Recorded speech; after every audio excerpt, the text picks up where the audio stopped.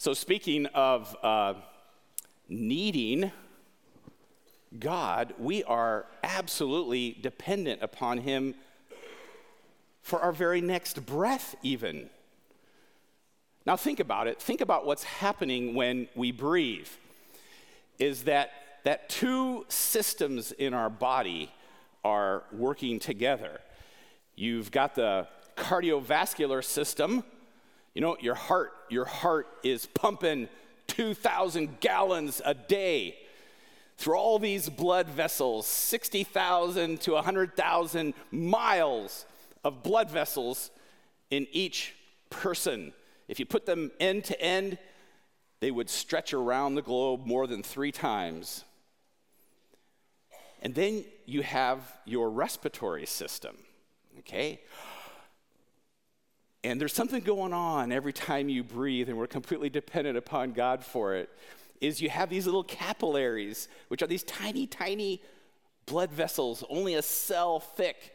And you have the alveoli, which are part of the lung, and also tiny little cells. And when you breathe, something happens. There's an exchange. It's called the diffusion of gases. And what that means is that the carbon dioxide in your blood system is coming out, and you breathe it out. And at the same time, you're breathing oxygen into your blood, and it's strengthening it. So let's all take a deep breath.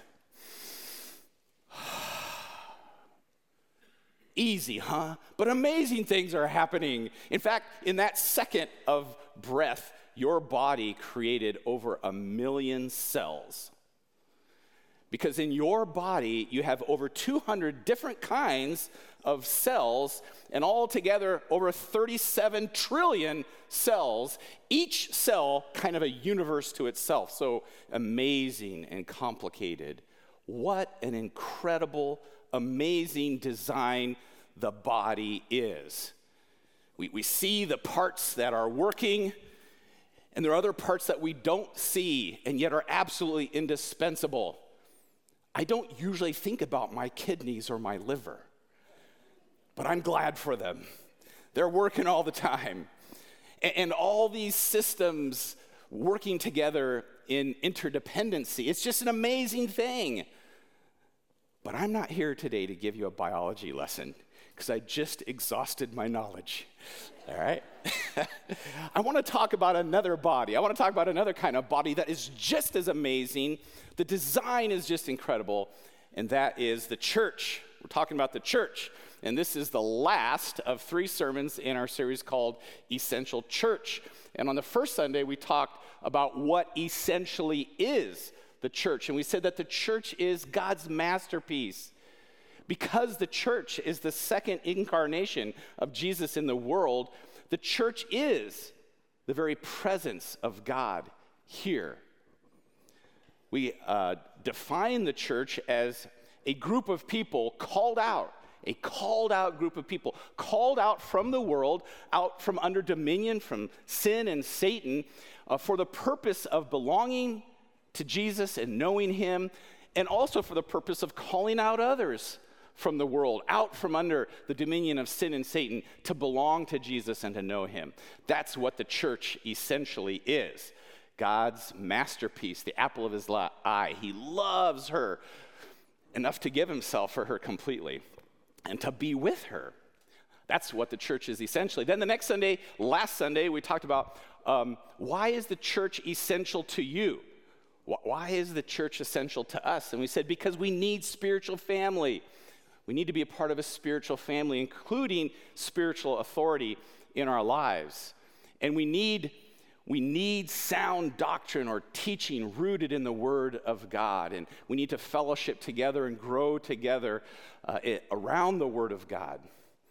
And finally, we need corporate worship. We need to celebrate the ordinances of baptism and communion together, as well as just helping each other to worship God daily by taking ourselves off the throne of our lives and putting ourselves on the altar of our lives, because that's kind of our only reasonable response to all that God has done. That's the worship, and we help each other do that. We need that desperately. That's why the church is essential to us. And today, as we finish this series, I want to ask the question, why are you essential to the church? Why are you essential to the church?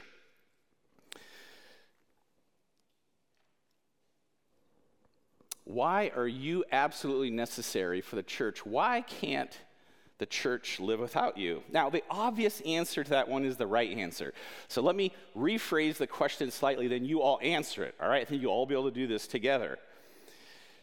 Why can't the church exist without you? That wasn't very enthusiastic, okay? You got to get, okay, all right, you got to get more enthusiastic about it.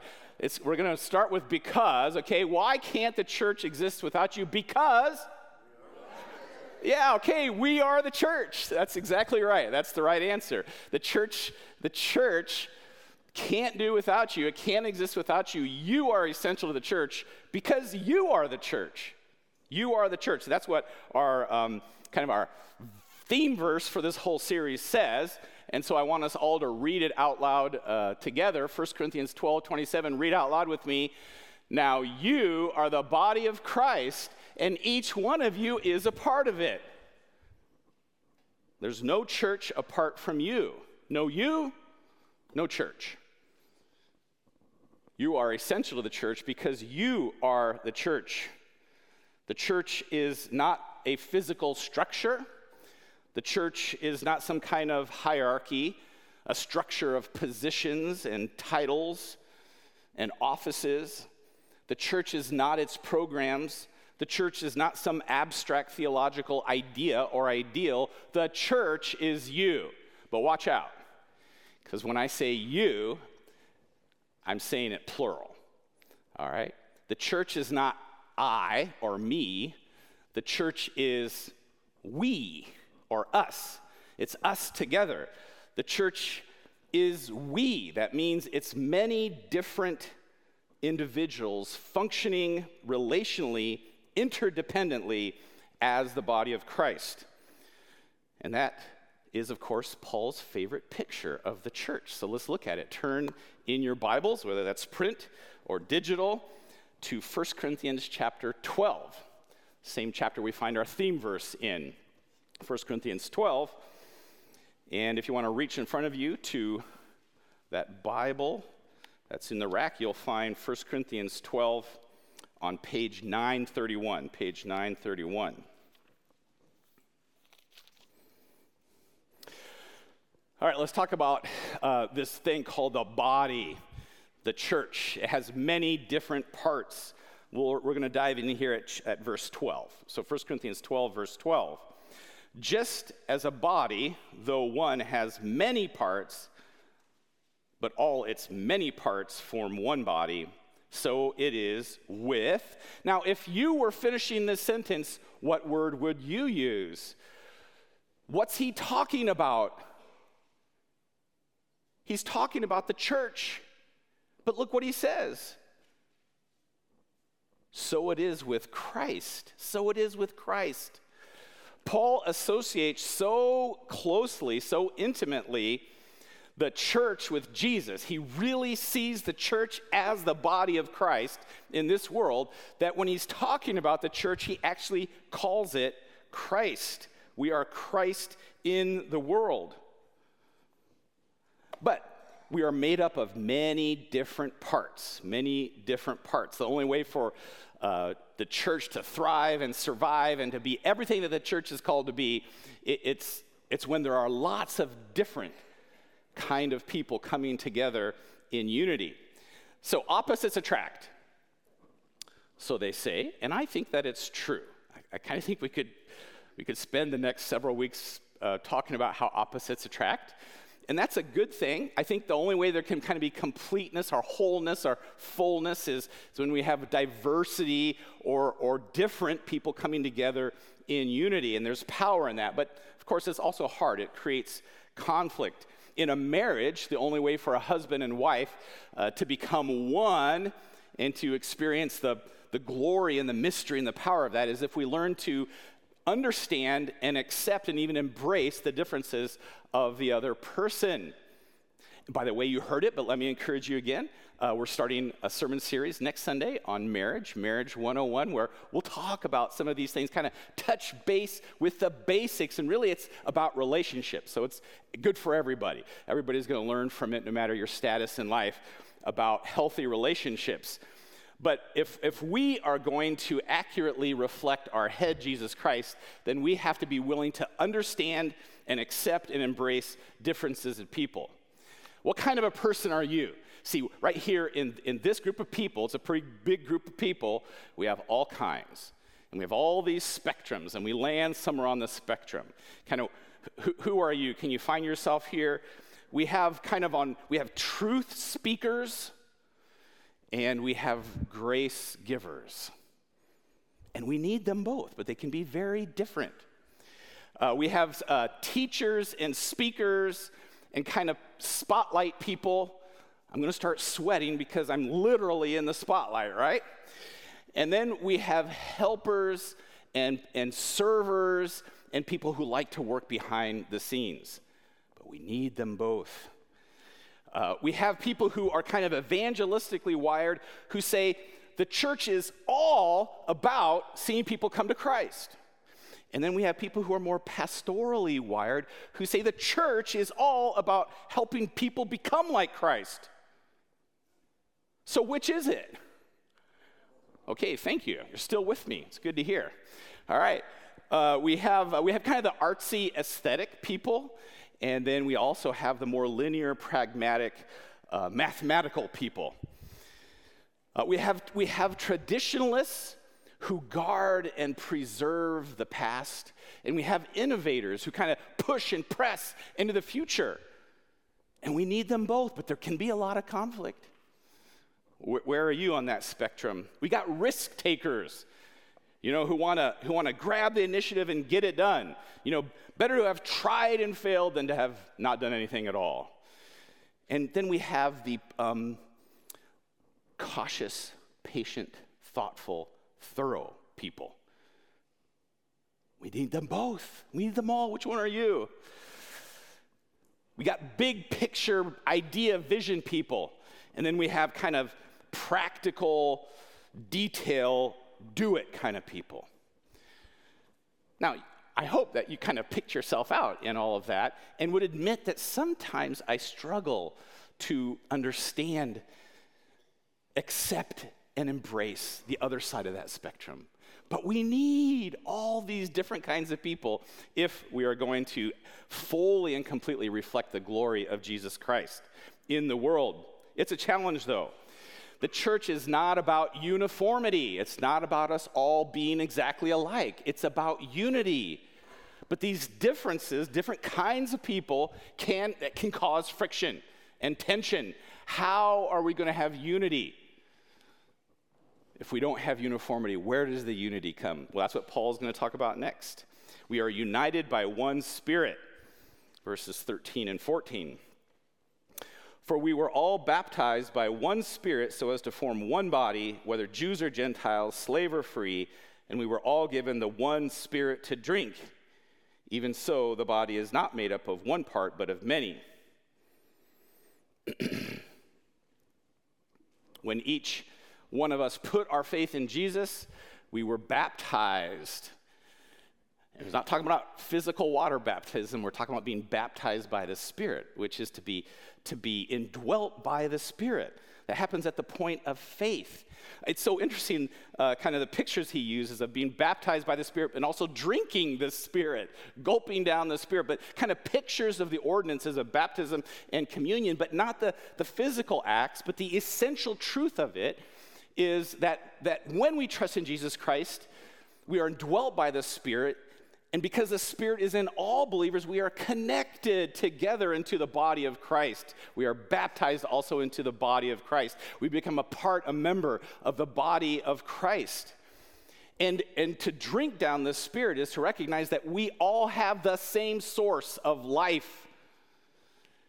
It's the very presence of God in us by his Spirit. Jesus referred to the Spirit as this well bubbling up, this water bubbling up to life.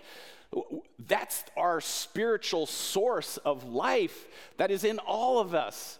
We all drink from the same source, and it's the Spirit of God. That's what unites us. The Spirit is the source of our unity, our oneness.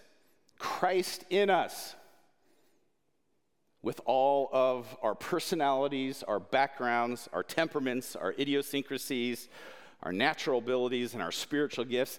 With all of those differences, it is Christ in us that makes us one. He is our unity. Now, I was going to give an illustration about Notre Dame football team, but I'm going to just go on. Skip that. Many different parts, united by one Spirit, dispensing God's grace. I love this. Now, it would be dishonest of me to go through this chapter a little bit and not admit that it's primarily about this whole topic of spiritual gifts. Dispensing God's grace. Look back at verse 1. Chapter 12, verse 1. Now, about the gifts of the Spirit, brothers and sisters, I do not want you to be uninformed. So there's your title phrase for the chapter. It's about spiritual gifts, and then drop down to verse 4. There are different kinds of gifts, but the same Spirit distributes them. There are different kinds of service, but the same Lord. There are different kinds of working, but in all of them and in everyone, it is the same God at work. I like how Paul talks about the gifts of the Spirit as the manifestation of the Spirit. In other words, spiritual gifts are the expression of the truth and reality of the Spirit in us. Spiritual gifts are the expression, the manifestation, the outward working of the reality of the Spirit of God living in us. That's a spiritual gift. I like to define spiritual gifts this way. It's a God-given ability by which we dispense God's grace to others. A God-given ability by which we dispense God's grace to others. Now, why do I define it that way? Especially that end part there. By which we dispense God's grace to others. The Greek word for spiritual gift is charisma. And you'll notice that the root word is charis, which means grace. Like Charis Fellowship. We're part of the Charis Fellowship, Grace Fellowship. So the root idea is grace. So a spiritual gift is a grace gift. It's a gift of God's grace given to us freely. But it's not just a gift of grace to us. It's actually, catch this, it's the means by which God's grace flows through us to others. It's how God dispenses his grace to his entire body, the church. I love what Peter says, how Peter kind of defines spiritual gift here. Look at this from 1 Peter 4. Above all, love each other deeply, because God in Christ has loved and forgiven us. We are to love others. Each of you should use whatever gift you have received to serve others. So it's not about just me receiving God's grace. It's a grace gift for the purpose of serving others as faithful stewards of God's grace in its various forms. So what Peter says is that as spiritual gifts, all these gifts, they're various forms, expressions of God's grace, and we are to steward them as we serve others for the common good. That's the whole idea of spiritual gifts. As we exercise our spiritual gifts, then God's grace flows through us to the body, and we experience his grace in all of its goodness and fullness and completeness. Do you see it? Do you get it? You are called to be someone who is a conduit, a channel, a dispenser of the grace of God to each other. That's an awesome thing. Can you think of anything more valuable and precious and desirable and needed than the grace of God? I can't think of anything that we need more than the grace of God. And guess what? How he's designed his body, the church, it is through our spiritual gifts and our willingness to steward them, to use them, to practice them, to exercise them, that his grace flows through us to each other and then out to the world. It's kind of like oxygen is to alveoli. Oxygen comes in, and then it is dispersed throughout the body. All right? And it wouldn't get dispersed if it weren't for the alveoli. And we are God's alveoli. Did you ever think about that? I didn't until this week. But what happened if all the alveoli stopped functioning? The body would die because it doesn't have oxygen. We need God's grace. And God's dispensing his grace through you. God's alveoli. How about that? Negatively, it means that if you're not using God's gifts, you are withholding God's grace from others. You're stealing. You're stealing from us. You're choking us. We're not getting oxygen. We're not getting God's grace. If not, again, we can only be all God wants us to be. The full picture of Christ as everyone's doing his part. Dispensing God's grace. Let me use an illustration of this. We'll use money as an illustration, but I'm talking about spiritual gifts. Let's say I called someone up here and kind of randomly and said, okay, come up here, and I'm going to give you $10,000. $10,000. Not because you earned it, not because you deserved it, but simply grace. It's a grace gift, a gift of grace. $10,000. Here you go. I'm giving it to you. Oh, but I want you to know that there are 6 people in this congregation who desperately need $1,000. That's why I'm giving it to you. This gift of grace. Now, you got a choice to make, right? You can pocket it all and hold on to it. You know, God's gift of grace to me. Or you can discover the 6 people who need $1,000 in the church and you give it to them. Those are your options, right? If you hold on to it, you're withholding God's grace to others. Now, I guess you could have a third option, and the third option was to give it all away, all of it. And if you did, what would God do? Well, I'll bet he'd say, oh, good job. Here's $100,000. Okay, I'm going to give you grace as you dispense my grace. There's no limit to it. It's boundless. Are we choosing to be the dispensers of God's grace that he's called us to be? Again, I'm not talking about money, although guess what? It can be money, because I think God gives some people a spiritual gift for producing wealth. They're entrepreneurs. They do it. I can't think like that, you know, but other people can think. They see opportunities, and they're able to create wealth, and God gives that to them as a gift, not to hold on for themselves, but to dispense his goodness and grace to others. But think the same way, though, about hospitality and care and faith and exhortation and however God has wired and gifted you.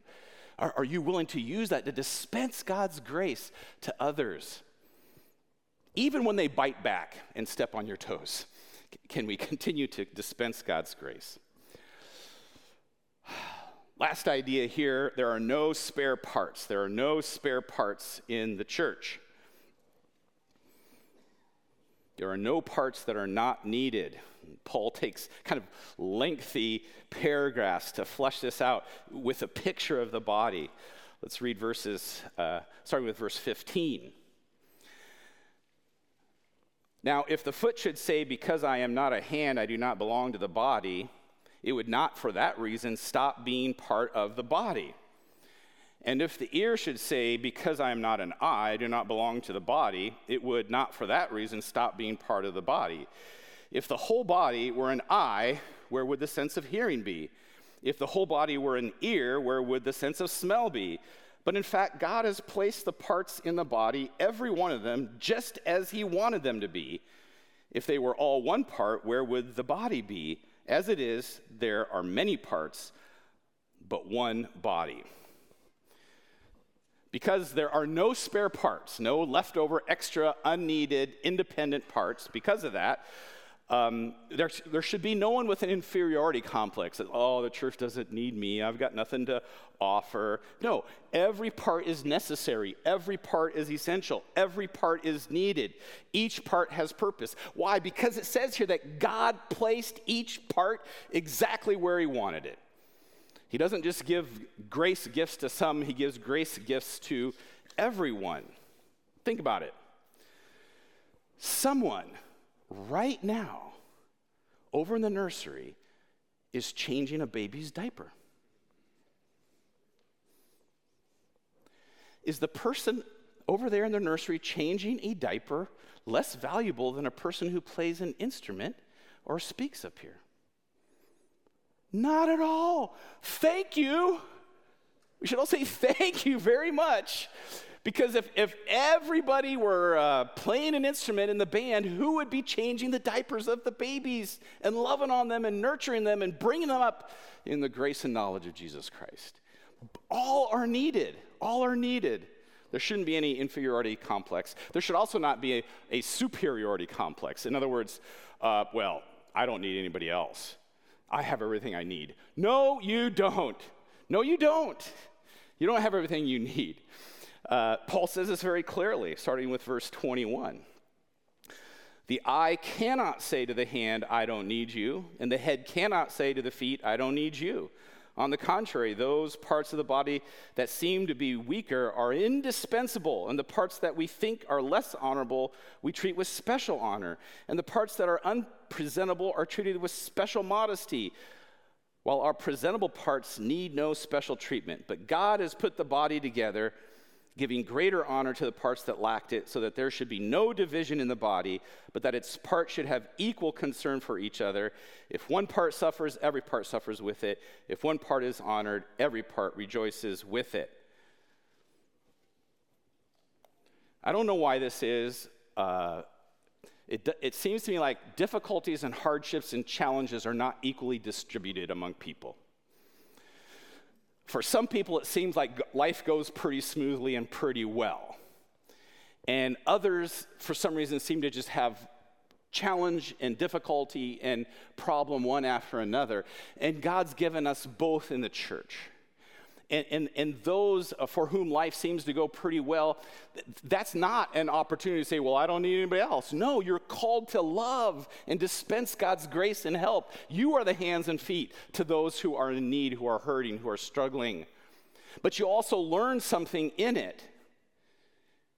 You discover the joy of dispensing God's grace, and you also learn something about perspective from those who are struggling. Sometimes people have kind of special needs and take special effort, but we also learn from them. Some of you have been here long enough will remember Dean Sandy, who had some unique special challenges, and yet when it came to worship and singing, you know somebody loved Jesus, all right? Because he belted it out with all his heart, and you said, oh God, help me to love you like Dean Sandy does. We learn from each other. In the church, there are VIPs and there are VDPs. You know what a VIP is? What's a VDP? A very draining person.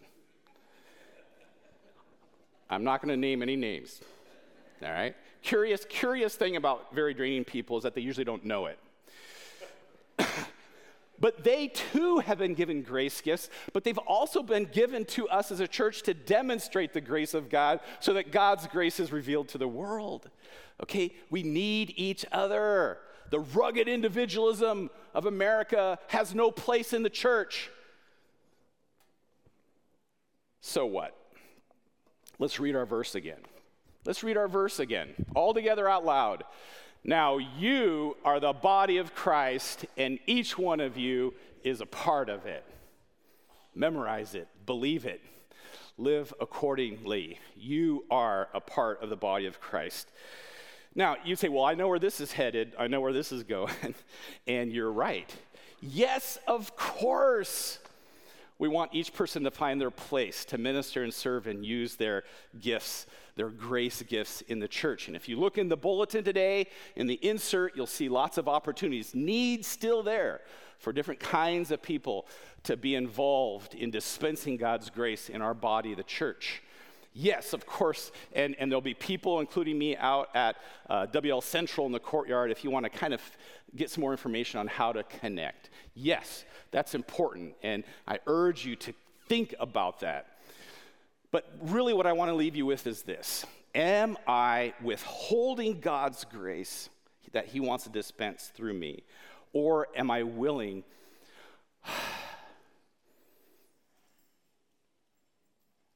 to be a channel, a conduit, a dispenser of God's grace? And it doesn't start and stop at the entrance to the church, because we are the body of Christ all week long, whether we're at Depew or we're in the dorm or we're serving at Culver's or we're at home or we're in our neighborhood. That grace gift isn't just for these walls. It's us as God's people in the world, remembering who we are, a group of called out people, called out to know and belong to Jesus. But if we're going to reveal him and call others out, then we need to be willing to be the people he's called us to be, to dispense his grace and reveal him in the world. What does that look like in your life this week to know and to dispense the grace of God? Let's pray. Father God, I thank you so much for your grace, the free gift of your favor, being reconciled to you, not through anything I did, but through faith in what your Son accomplished and did for us through his death and his resurrection. And I thank you for the grace of the presence of the Almighty God in our lives. And I pray that we would have eyes to see the wonder of what you've called us to not only know your grace, but to be involved in your mission of spreading and distributing and allowing your grace to flow through us, God. Whatever hurdles or struggles or obstacles there are to that, I pray that your Spirit would destroy them in our lives and help us to know the joy of being a part of your grace-giving heart. And all God's people said, go give grace. You're sent.